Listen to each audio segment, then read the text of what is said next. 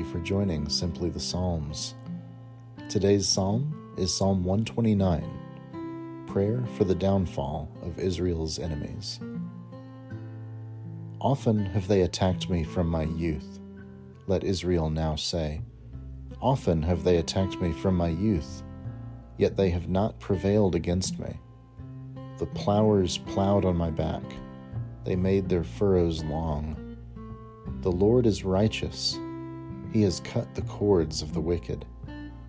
May all who hate Zion be put to shame and turned backward. Let them be like the grass on the housetops that withers before it grows up, with which reapers do not fill their hands, or binders of sheaves their arms. While those who pass by do not say, "The blessing of the Lord be upon you." We bless you in the name of the Lord. This has been a reading of Psalm 129. Thanks be to God.